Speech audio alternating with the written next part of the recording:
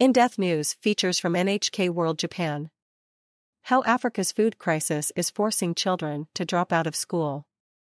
An international conference led by Japan to discuss sustainable development in Africa was held in Tunisia last weekend. National leaders and representatives from various international organizations took part.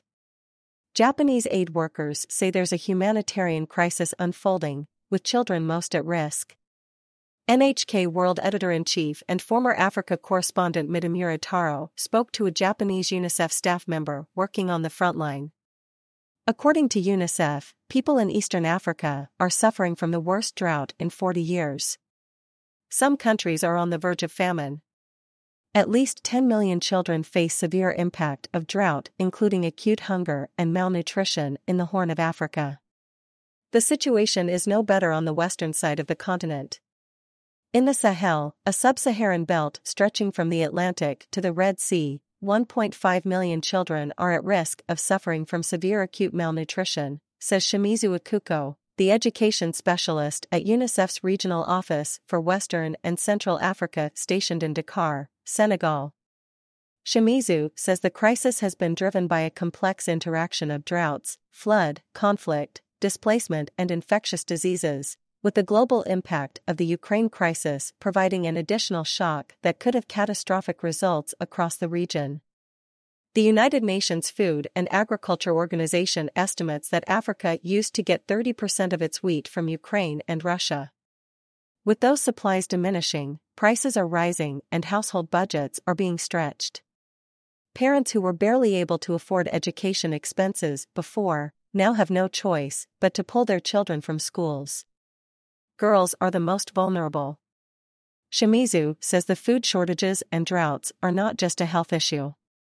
They also affect education, especially for girls. People have to travel much further than before to access clean water, and in parts of Africa, that's usually a task for girls. Girls are forced to leave classroom and eventually drop out of school.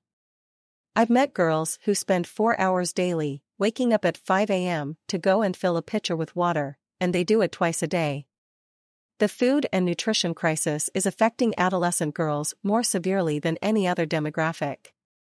More and more families are resorting to marrying off their daughters in order to receive a financial return. And that usually means the girls have to quit school, explains Shimizu. The husbands often force their wives to perform household chores or fetch water, and rarely want them to be educated. Girls who are still enrolled in school might still miss up to a week of classes per month because their families can no longer afford sanitary pads. If they miss 1 week every month, they get behind and then usually drop out. That's the reality of Africa, says Shimizu. At the end of our interview, Shimizu presents a photograph taken at the Togo-Burkina Faso border. Extremists have been threatening and attacking schools in 7 countries in West and Central Africa, forcing 12,000 to close so far. The photograph shows girls pedaling to schools in a neighboring country, demonstrating a strong will to continue their education no matter what difficulties they confront.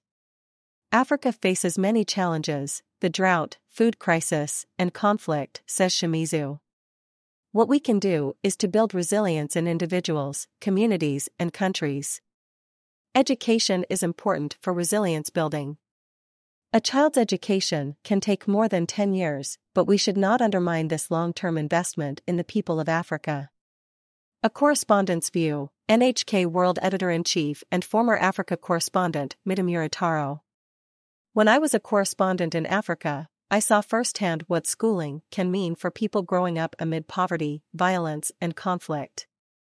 The classroom was a place to temporarily escape, to dream about the future, and education offered the possibility of breaking the poverty cycle. The pupils could even learn about their rights and how to resist child marriage and child labor.